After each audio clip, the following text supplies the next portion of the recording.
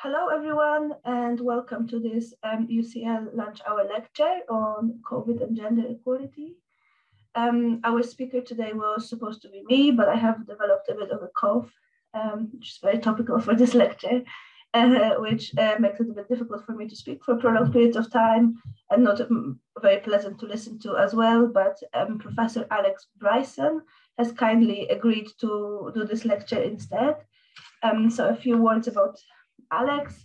Alex is a professor at Quantitative Social Science at UCL's Social Research Institute. He's an applied labor economist with background in sociology. His work focuses on work on employment relations and covers a wide range of topics, gender pay gap being one of them, as well as gender equality, amongst many others. And Alex and I work together with a couple of other colleagues that will be acknowledged in this presentation as well, on the project that investigates gender wage gap over the life course and across cohorts using British cohort studies, where Alex is a principal investigator of the project.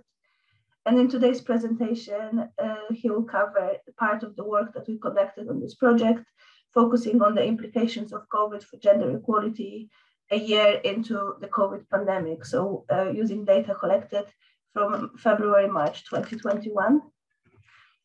Just before we begin, I wanted to let you know that there will be time at the end for questions. So this can be submitted, sorry, this can be submitted on Slido during the talk at any time. So if you go into Slido, or if you type in your browser sli.do, then there will be a pop-up window where you can put the hashtag gender equality as a code event, and it should take you to the website where you can submit your questions that I will monitor throughout the lecture. But unless it's any clarification questions that make it clearly impossible to understand the rest of the lecture, we will keep them until the end. So thank you very much for attending, and thank you to Alex for stepping in, and over to you, Alex. Thank you very much indeed, Regina. That's the presentation. Hopefully you can see that. Can you, Regina? So yes, Regina, as she said, was going to be the presenter. So she's done all the hard work on this. It is indeed a project with a bunch of other people. 3 of them from the Social Research Institute, Francesca Fogliano, Heather Joshi, and David Wilkinson. And the 2 papers that we're going to be talking about today are also done with our colleague at the Institute for Fiscal Studies, also Professor of Economics at Bristol, Monica Costa-Diaz. So the topic is about the role of the pandemic and how it's affected labour market gender inequality in 2 key respects: labour market participation and wages. And in order to explore this issue, we're going to use the UK birth cohort studies. So the first paper, there's already a working paper available at that web link there that you can directly download, is about gender inequality with regard to employment participation 1 year into the pandemic. And that's an important point, because most of the studies you'll be familiar with investigated these sorts of issues earlier on in the pandemic. And we're seeing implications over a slightly longer period of time, 1 year into the pandemic, when some of the worst effects were starting to be alleviated.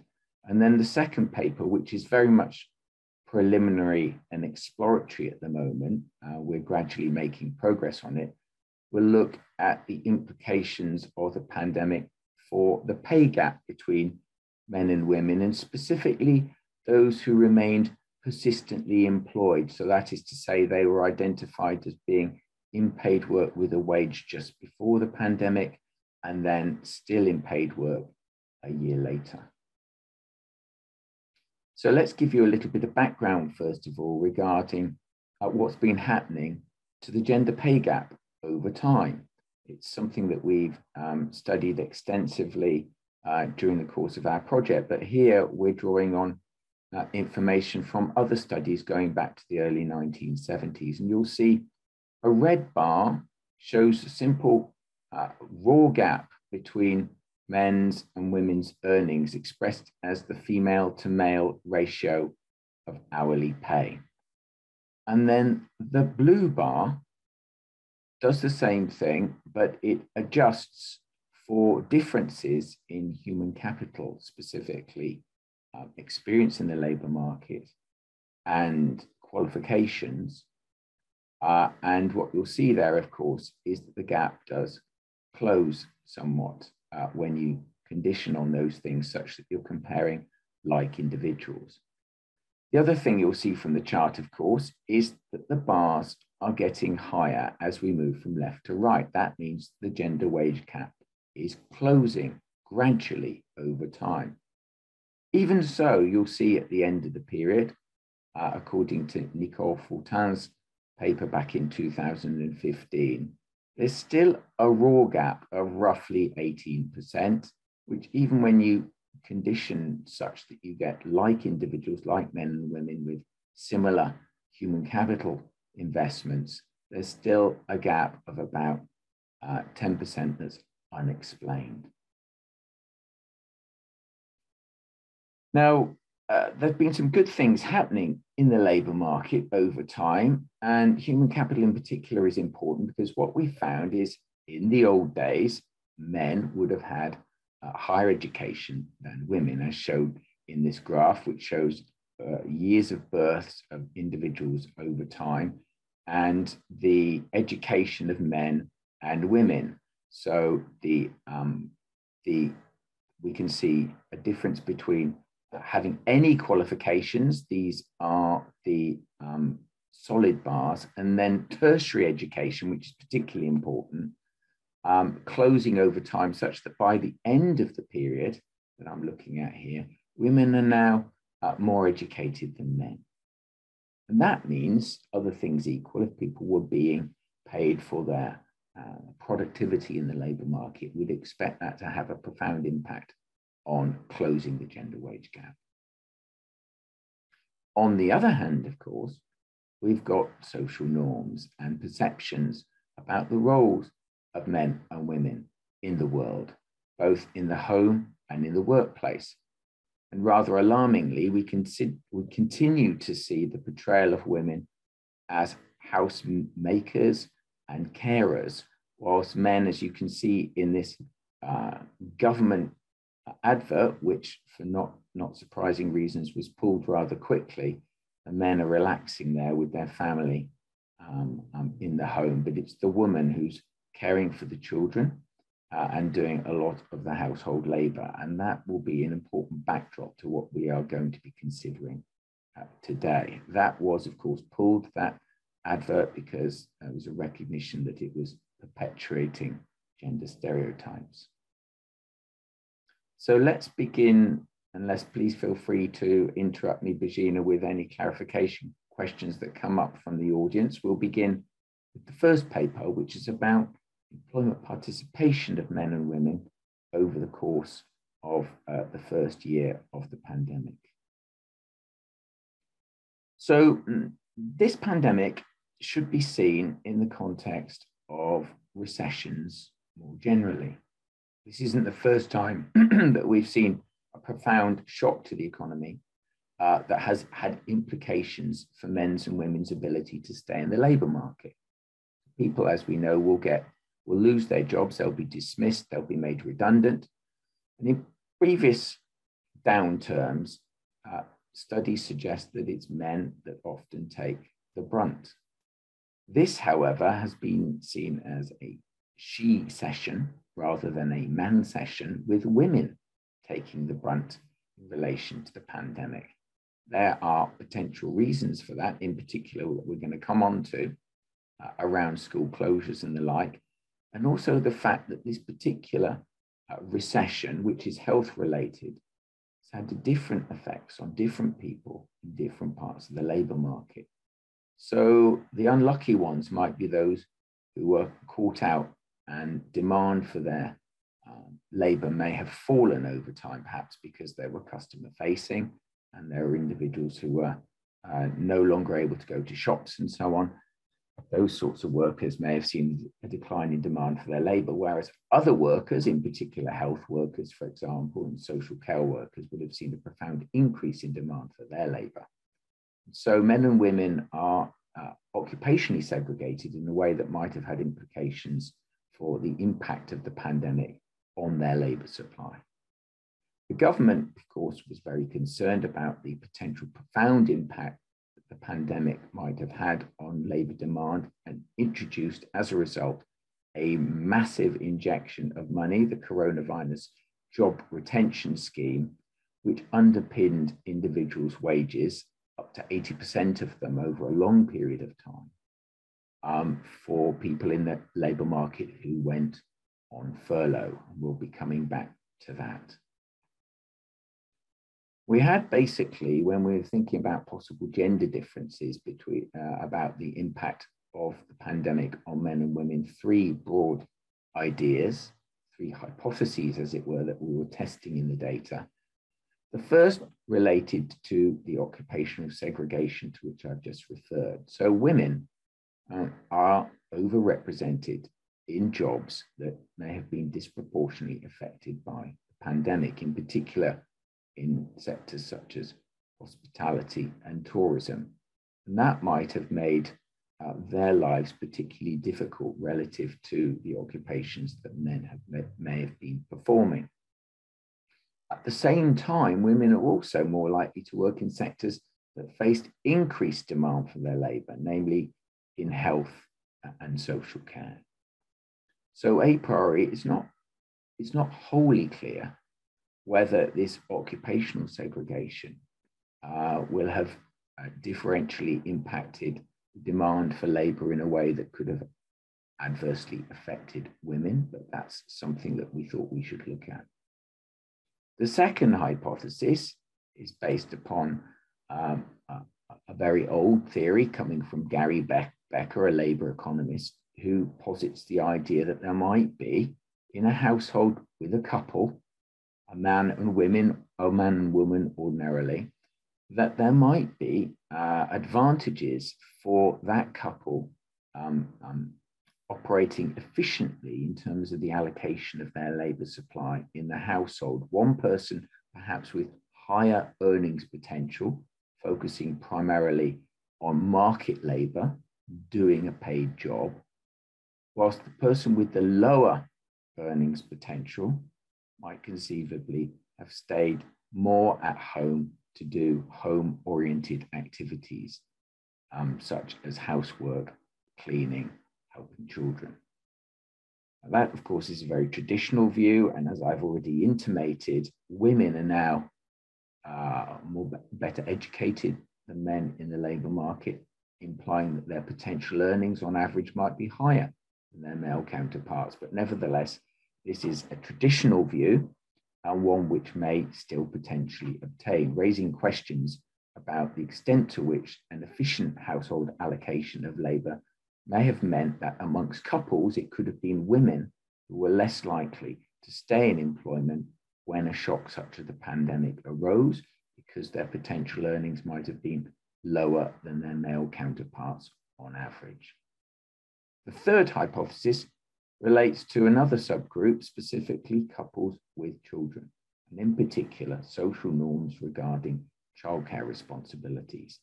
These were particularly important, of course, during the pandemic, because many schools and childcare facilities were closed, either temporarily or permanently, leading to an increased need for parents to care for their children in the home. The question then is, who did that work and what are the implications for their labour supply? As I've said, we focus on a year after the start of the pandemic, and this Resolution Foundation chart shows that is rather an important thing to bear in mind. So we actually look at where they're at in February, March 2021. So to the close to the far right of this chart. And you'll see by that point, the proportion of all people who were furloughed employees, although it was still very, very large, had actually fallen relative to the beginning of the pandemic, which you can see in the left of this chart. Although the proportion of workers who were partially furloughed had increased a little bit over time. How are we going to examine these questions? Well, we're going to look at 4 different birth cohorts.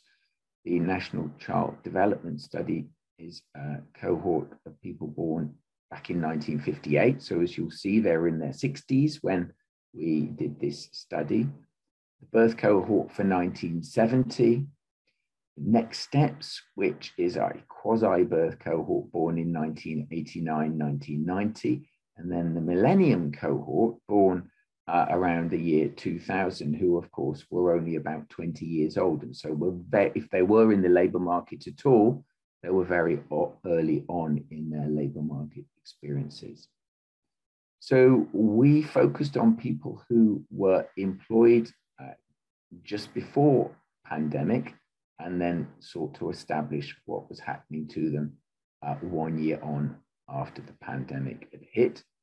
We're talking about people living in England, Scotland, and Wales. We've excluded lone fathers because they are a very small proportion of our sample. And we run simple linear probability regression models. These simply control for certain features, which I'll explain in a minute, when we try and identify the independent effect of being a woman on certain outcomes, which I'm about to show you. And we weight back to the population so we can extrapolate to the population at large. We have some missing data issues, so we make some imputations and include simple indicator variables to identify who we've imputed for to retain our sample sizes. Now we're interested here in this first paper in 4 specific outcomes. First of all, simply remaining in employment. Remember, this sample are all identified as being in employment just before the pandemic came into being. And then we're looking a year later to see whether they remain in employment. And our definition of employment in this first bullet is all of these categories in bold: employed, furloughed, apprenticed, voluntary work, self-employed. Then the second outcome we look at is narrower, because we're simply identifying those who are either employed, self-employed, or an apprentice and are actually currently working, actually doing their paid labor. The third outcome we look at is narrower still. Here we're looking at people who not only were in employment and were currently working, but they were actually in exactly the same job they were in back in March 2020. So these are the most stable of employees, if you like. And then finally and separately, we look at those who went onto furlough. So they're employed, but then they're not really engaged in their paid labor activity because they are on furlough.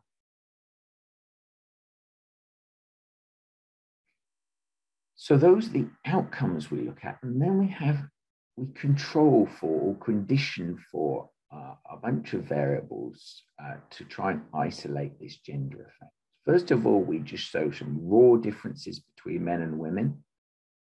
In the second stage, we introduce some basic control variables. So we're comparing men and women, having conditioned away their age, the country they're living in, whether or not they are in London, their education levels, their social class as indicated by their parents, and the mode of survey. And then, having done that, we try and use these controls to test hypotheses that we're interested in. The first hypothesis, you'll recall, was about occupational segregation. So we're going to plug in some job characteristics, specifically the occupation the man or woman was performing, whether they were part-time, and whether they were a key worker, based upon some information that we've produced ourselves in conjunction with IFS, based on 4-digit occupational codes. And here the idea is that if the job segregation issue matters, then perhaps taking account of that will shift the gaps between men and women in a way that will give us insights about the role of occupational segregation. Then in two final pieces of analysis, we're looking at subgroups of individuals in our data. Hypothesis 2, you'll recall, is the one about the efficient allocation of labor in the household and is necessarily about couples. What does the man do? What does the woman do? And here we will bring in some information about the nature of the partner and the partner's job characteristics, in particular, what occupation they're doing, whether they're doing it part-time and whether they're a key worker. Recall the idea here is that perhaps if the partner has a more valuable job in the labour market, it's conceivable that will impact the birth cohort members' propensities to supply labour. And then finally, our third hypothesis is another subgroup, couples with children. Those are the only people that will appear in that analysis. And here we're trying to isolate the impact of the number and age of children in the household and how that affects the supply of labour between men and women. Now, I've mentioned that we've got 4 birth cohorts here. And an important thing to bear in mind is that because when the COVID pandemic hit, these 4 birth cohorts were at different stages in their lives, necessarily because they were born at different times. So the 1958 cohort are actually already aged 63 by the time the cohort hits. And their distribution across family types is indicated by the red bits of these bars. So the key point here is that, yes, it's true, some of them have children, but many of them do not. Their children have already left the nest. So our definition of having children is actually who's co-located with you in the household. Yeah. At the other end of the spectrum, you get people in next steps, for example, age 31. Not surprisingly, a fair few of them still have children co-located with them in the household. So it's worth bearing that in mind. The different cohorts contribute differently to these different subsamples based upon whether or not they have children, whether or not they have a partner, and so on. Okay, so now I'm going to go straight to some analyses, and I'm going to explain that you'll see a bunch of graphs that look something like this. And so I should explain this carefully. In this graph, what you'll see is we have a gray bar set at 0. That is a reference person. And in this case, the reference is men. And we then compare the probability of, for example, in this top quadrant here, remaining in employment as a woman. And so the blue dot here is identifying, this is the probability of a woman remaining in employment relative to a man. And you'll see that there is a lower probability, it's about 2% difference. But these whiskers are the confidence intervals around that estimate. And if those confidence intervals overlap with our vertical line, that indicates that that's not a statistically significant difference. Furthermore, we see multiple colored dots, and these dots simply represent different models controlling for these different variables, as I've discussed already.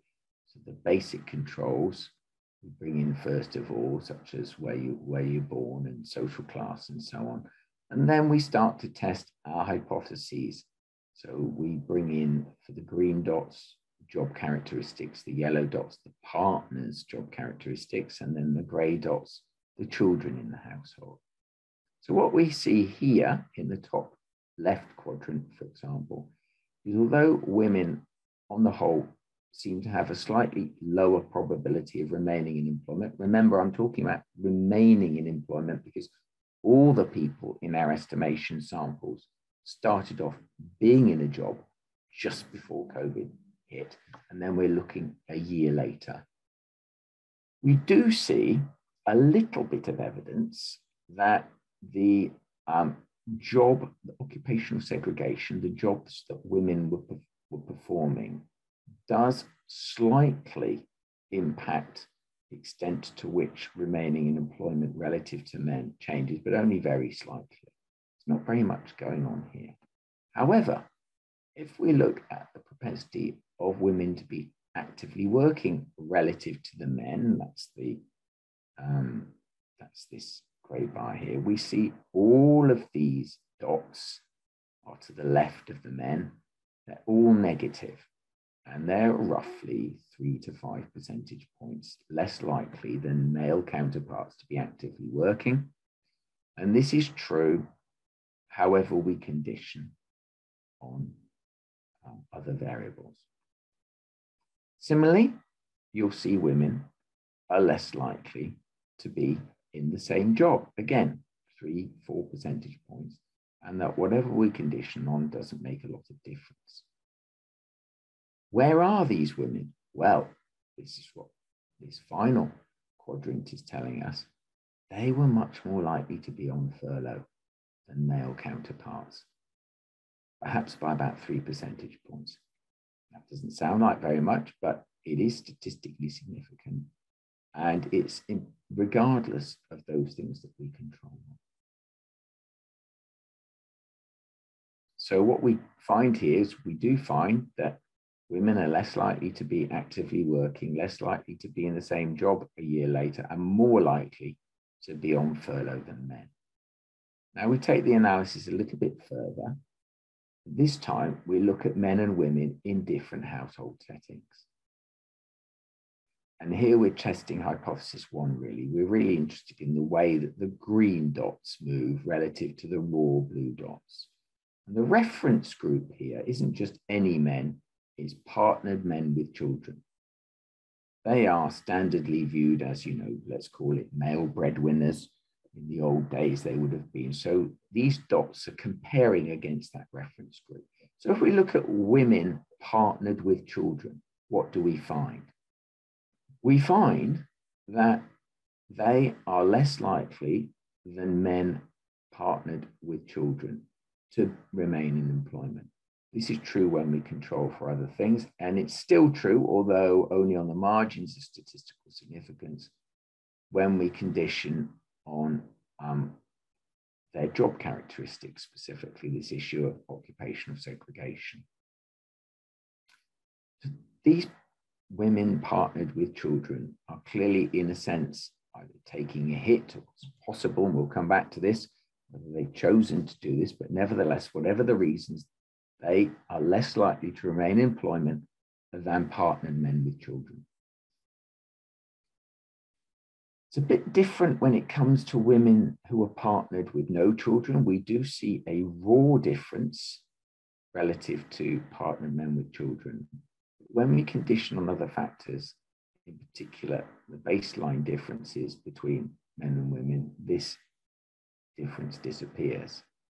Similarly, women with no partner and no children, there's no significant difference. We don't have that many lone mothers with children in the data, so that's why these confidence intervals are wide, but you do see indications that they are less likely to remain in employment than partnered men with children.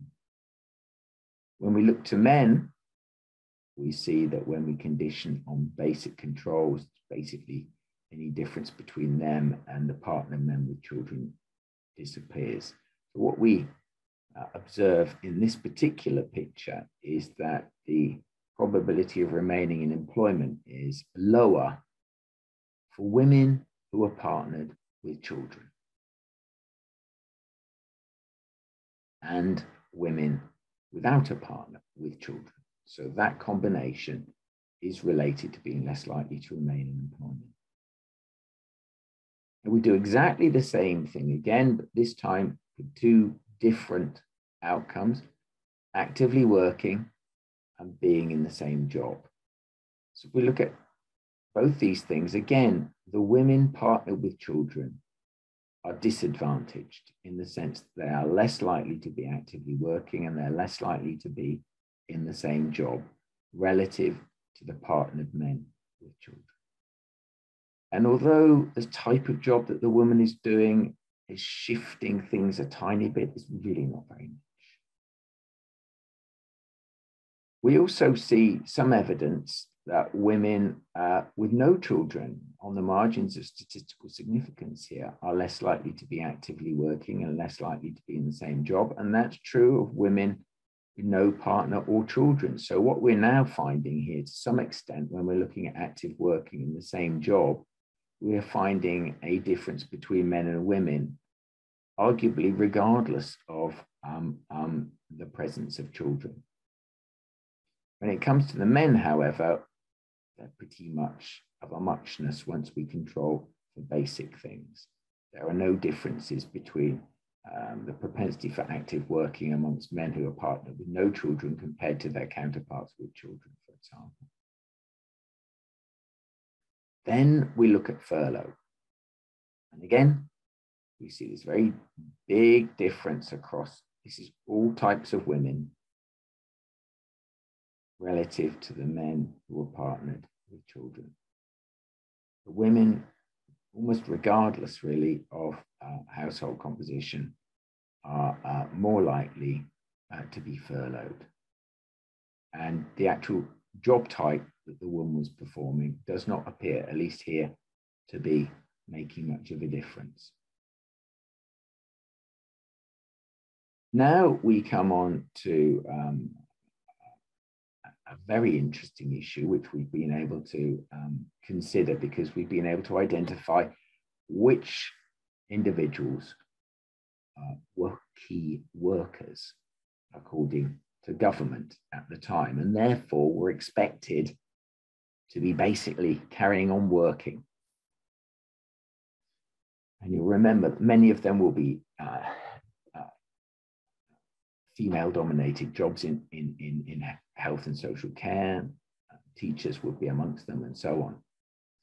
And what we find here is that even amongst key workers, relative to partnered men with children, the probability of being on furlough was higher for the women. Even amongst key workers, more likely to be furloughed.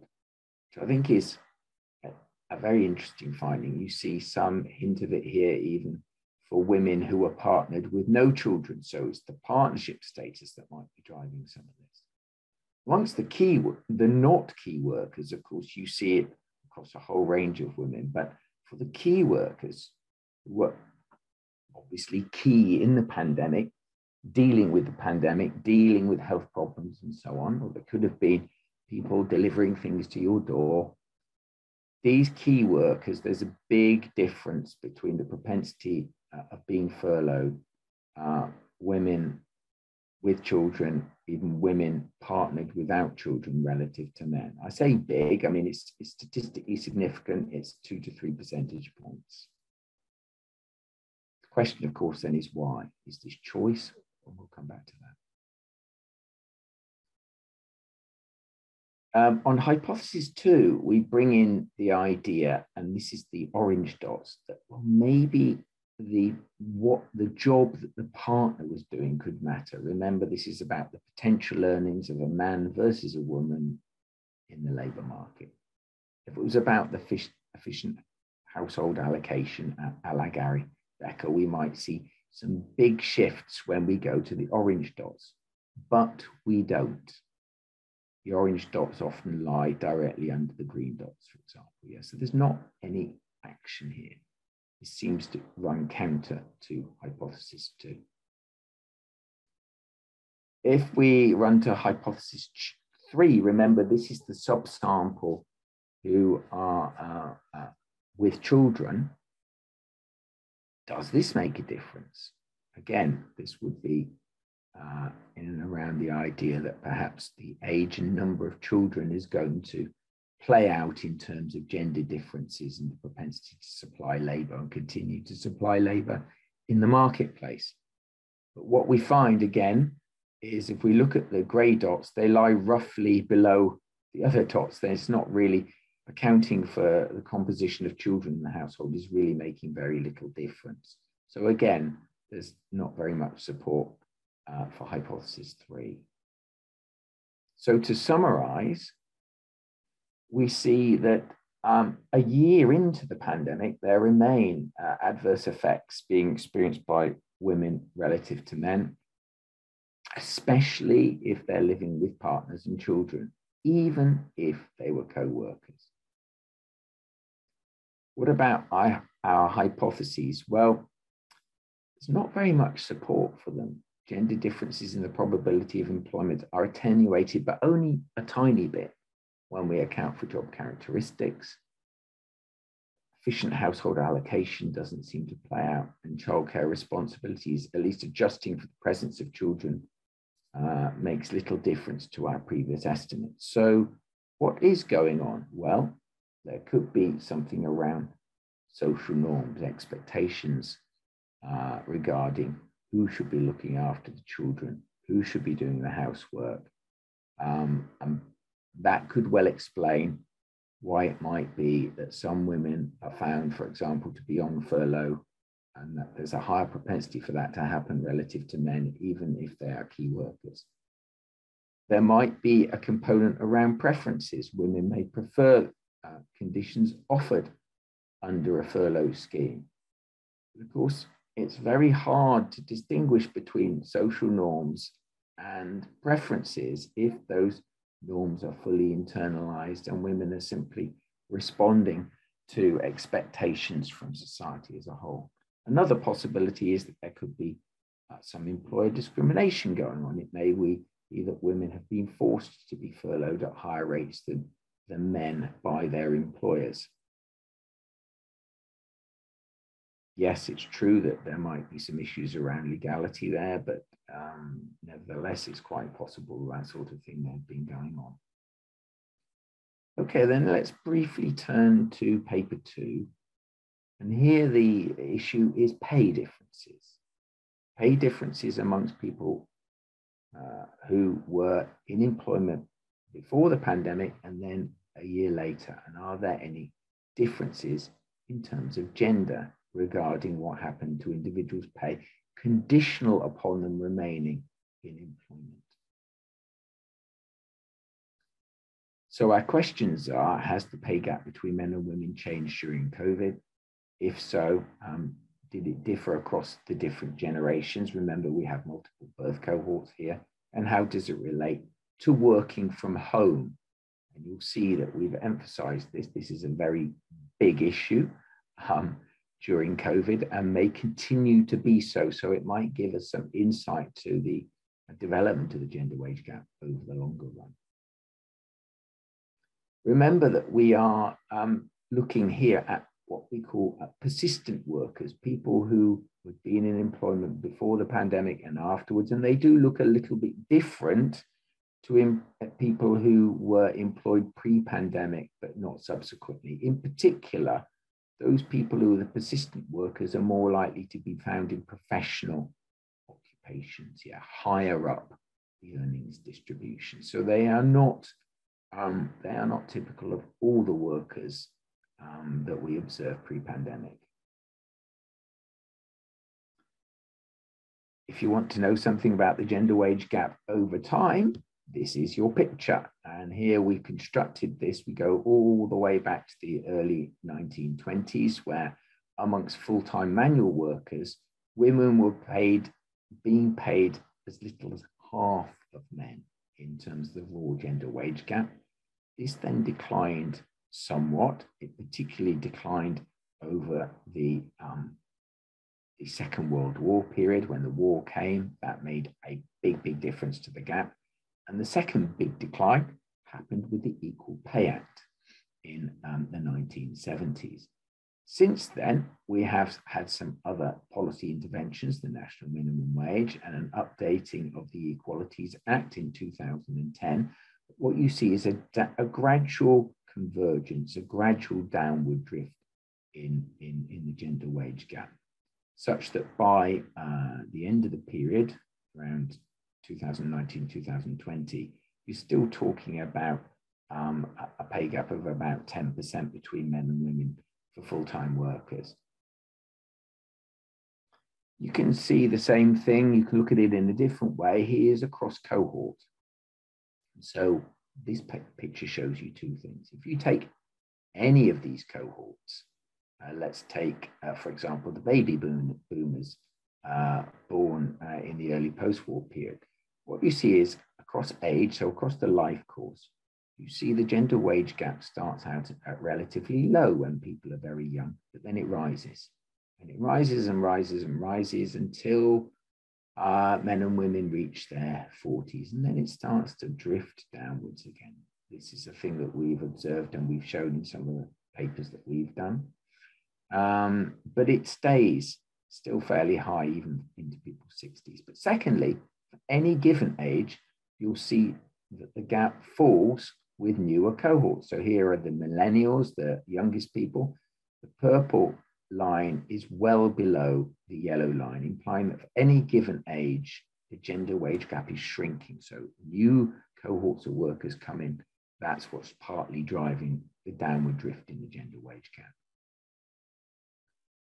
Now, when we look at differences in pay between men and women, again, this is a similar chart, but this time we're looking at log hourly pay, differences between men and women. What you can see is that for these different cohorts, there was a lower hourly wage for women compared to men, but that's before you condition on what they were being paid before the pandemic.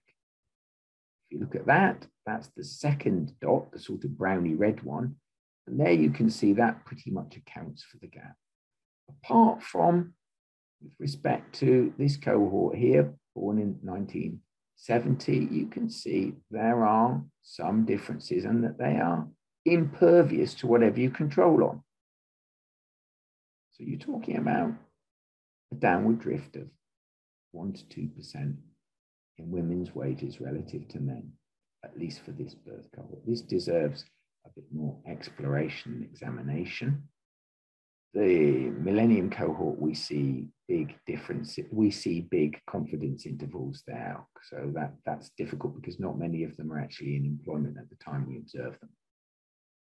But Virginia was very keen to explore the impact of working from home. And this is a graph taken from Nick Bloom's recent Royal Economic Society presentation for the United States, which is all about planning post-COVID working arrangements in the United States. And here, 3 distinctions. Those people who are going to be working fully on site, they're not going to be doing any working from home. And they are about a little over half of the workforce. And these people tend to be frontline employees, mostly non-graduates in low-paid labor. Then there are the hybrid group, people who will be spending at least 1 day a week working from home in paid labor. Almost a third of workers in the United States expecting to do that. And these people tend to be professionals and managers, mostly graduates who are higher paid. And then finally, we have a residual group, not insignificant, 15% of all workers in the US, who are anticipating being fully working from home. And many of these people are in specialized roles, IT support, payroll, and contractors. So we've started looking at this in this final slide I want to show you. We've distinguished between these groups, people who, so let's take the 1958 birth cohort down the bottom here. We've got people who were fully working on their employer premises. What do we observe? We see the log hourly wage of the men and the women here. The men's wage is slightly above that of the women, but not massively so. What about the working from home group? Well, we see a very big gap between the wages of men and women. Both of them are high paid, yeah? They're higher paid than this bunch down here, fully working from home. But the gap between the men and the women, as indicated by this line, is big. The hybrid workers, pretty similar actually, a big gap again. If we look at the 1970 birth cohort, working on employer premises, lower paid, but not that big a gap. Working from home, higher paid workers, big gap. Hybrid, big gap. Raising questions about the implications of working home for the long term. So I'll leave it there, hand it back to you, Birgina. If you want to know more, you can go to our project website. You can email the woman who was behind all of this work, or tweet her, or talk to her now. Back to you, Birgina. Thank you very much, Alex, for a great presentation, if I do say so myself. We have a couple of questions in the chat. So the first question is, with the new post-COVID social norms, which aspects of the labor market inequalities do you think will no longer be relevant and which will increase in importance? Which what bits of the, which? With the new social norms, which aspects of the inequalities? So for, I guess, working from home is probably a new dimension of inequalities that has appeared since. Yeah. I mean, it's quite early to say, but it's pretty clear, for instance, from the Nick Bloom presentation, that whereas pre-pandemic about 5% of workers in the United States anyway were working from home, it's now going to be 25%. It's gone up by fivefold. So the working from home is going to be really, really important. And it's unclear a priori, in my view, what the potential impact might be on propensity to work in higher paid occupations, and combining, arguably, you could think of it as a way towards work-life balance, possibly. On the other hand, it could impact productivity. And as we've seen here, early signs are that the pay gaps amongst that group are quite high. So working from home is absolutely something we need to be looking at. We've had some insight, I would argue, to the persistence of traditional social norms governing who's doing what at home. On the other hand, we do know from time use work done by our colleagues such as Oriel Sullivan that men actually did step up to some degree with child caring and were co-located with their children, even if they weren't fully caring for them, much more at home during the pandemic.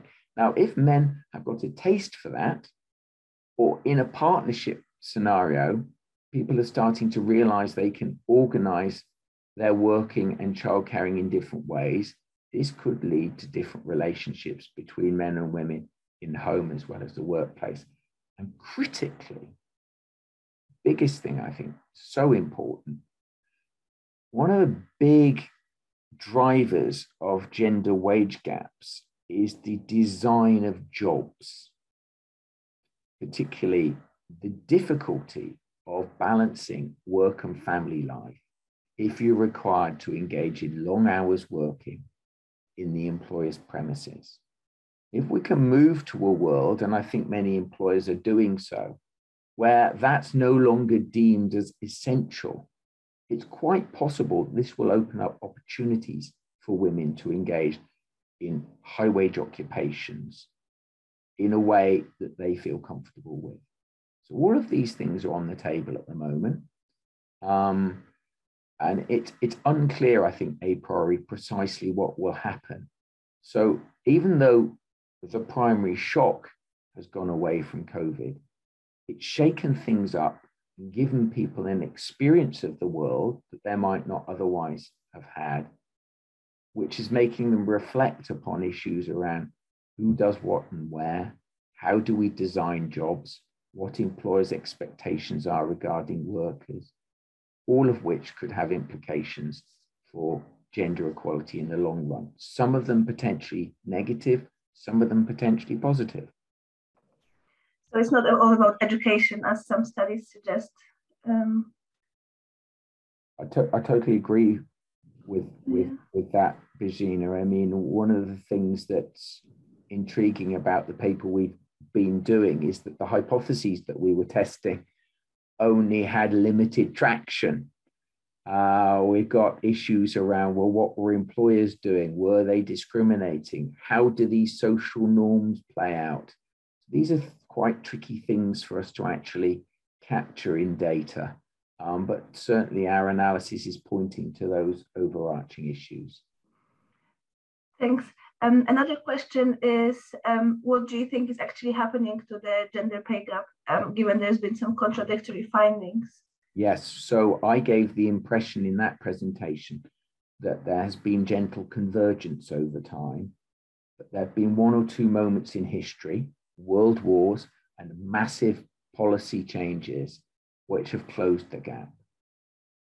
However, we have seen recently, with the government's requirement for larger employers to post the mean gender wage gap between men and women, that although the initial couple of years of that reporting was suggesting a reduction in the gender wage gap, I think in the most recent postings, which were just pre-pandemic, things went in the other direction. So there's one or two straws in the wind here, which is suggesting that that convergence is stuttering. That would be extremely worrying. Certainly, we haven't seen substantial progress on the gender wage gap for a long time, raising questions about policy intervention.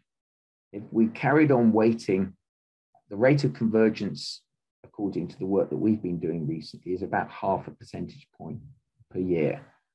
Many studies point to a gender wage gap in the high teens. That would imply that, other things constant, you're not seeing convergence for another 20, 30 years.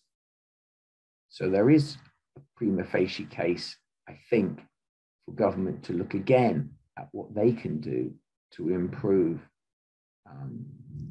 the gender wage gap in favor of women.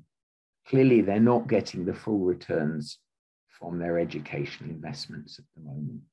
And that would imply to me that their productivity is not being fully rewarded in the marketplace. Yeah, there's a next question that leads on from this, I expect, which is, what's the policy implications of these findings? Yeah, so there's nothing to be complacent about here. I think there are a couple of key issues. One is, how do we drive down the gender wage gap further, as we did in the 1970s? Here we do have some new policies which could be powerful, in particular requirements for employers to report these pay gaps. Because if you're seen as an employer that's not doing well, or perhaps has moved down the league in being gender neutral, this will cause you reputational damage as an employer. So we need to evaluate these sorts of policy interventions to see whether they're doing what we might expect them to be doing. I think we need to supplement them. A good example would be the difficulties that women find in using existing legislation to make a claim for equal pay. That claim ordinarily is based upon equal pay for work of equal value relative to a male worker in the same workplace. The problem there, as we've shown in one of our studies under this project, is there's actually quite a lot of gender segregation in the labour market. There are many workplaces where there is no male comparator, making it very hard for a woman to take action under the law. So I think we need to revisit these sorts of things. We do not want the law to be equivalent to going through the eye of a needle in order to bring about gender equality. And I think the third thing we need to be thinking about is, how do we evaluate these changes in the labour market, in particular the role of working from home and how that might play out in terms of changes in the gender wage gap. The other final thing I'd mention, which we should mention, I think, is hiring discrimination. So although it's illegal in Britain to discriminate on grounds of gender when making appointments to a particular job, unless there's a good reason to do so, what we find from correspondence studies, which send out randomized CVs with just the change of male versus female on the CV, that the callback rates are much, much lower for women most of the time. And this has been a constant for the last 20, 30, 40 years. How do we make progress in tackling hiring discrimination? What are the sources of that discrimination? And how can we construct legislation which tackles it? And what about the compulsory reporting of the pay gap? Do you think that's helpful? I do, actually. So we ran a conference a year and a half ago, I think, in Nuremberg, where we got together people who this requirement is now common in many EU countries. And so many people, many labor economists are evaluating these things. And the general drift seems to be that it is making a significant impact on the size of the gender wage gap. And it could be the reputational damage issue. It could be the spillover to the way in which employers are considering and reconsidering their employment and rewarding of women vis-a-vis men. So early signs are that that's going quite well. I think other parts of policy, perhaps more problematic. For example, the issue around quotas for women versus men in the higher echelons of the labour market. We're missing a few of those targets that corporations were trying to achieve a little while ago. So there are issues about the ability of women to break the glass ceiling, as some have called it, and the role of employers and policy in improving things. Thanks. There's the next question. Someone says, I remember some key workers coming back from retirement to help with demand, for example, in hospitals. Does this research include this, and was this gendered? Well, that's, I guess we, obviously, when we're talking about that, we're talking about the oldest birth cohort there for the National Child Development Study, born in 1958. It's conceivable that we could tease out those people in our data, but I suspect that we'd be running into small sample sizes. So whilst that's an interesting issue, I think probably the data that we've been using are not the best to look at that issue. Yeah, I can confirm that we looked at different sort of subgroups, and even comparison. So interesting comparison is comparing those who were furloughed to those who lost their jobs, because they both sort of in the same situation as if they're not working. But some of them are still supported financially, some aren't. But even this comparison is quite difficult to tease out, because the furlough scheme was so commonly used that there aren't even that many people who lost their jobs. So looking specifically at those who moved from retirement to employment would be definitely too small a sample to have any meaningful conclusions for us. And the last question is, the gender wage gap is normally explained by women's choice of job and choice to be main caretaker of children. Is COVID working from home just an extension of this? Yeah, so it is difficult for us in our analyses to identify the role of choice, preferences of men and women. And this is a long-standing debate in this literature. You have analysts such as Catherine Hakim, who've identified the potential role of female choice in explaining occupations that they go into and, for example, the propensity to take furlough over COVID. However, most economists would argue that many of those, quote, choices are endogenous, in the sense that they're made in part with respect to the expected rewards that you gain from those choices.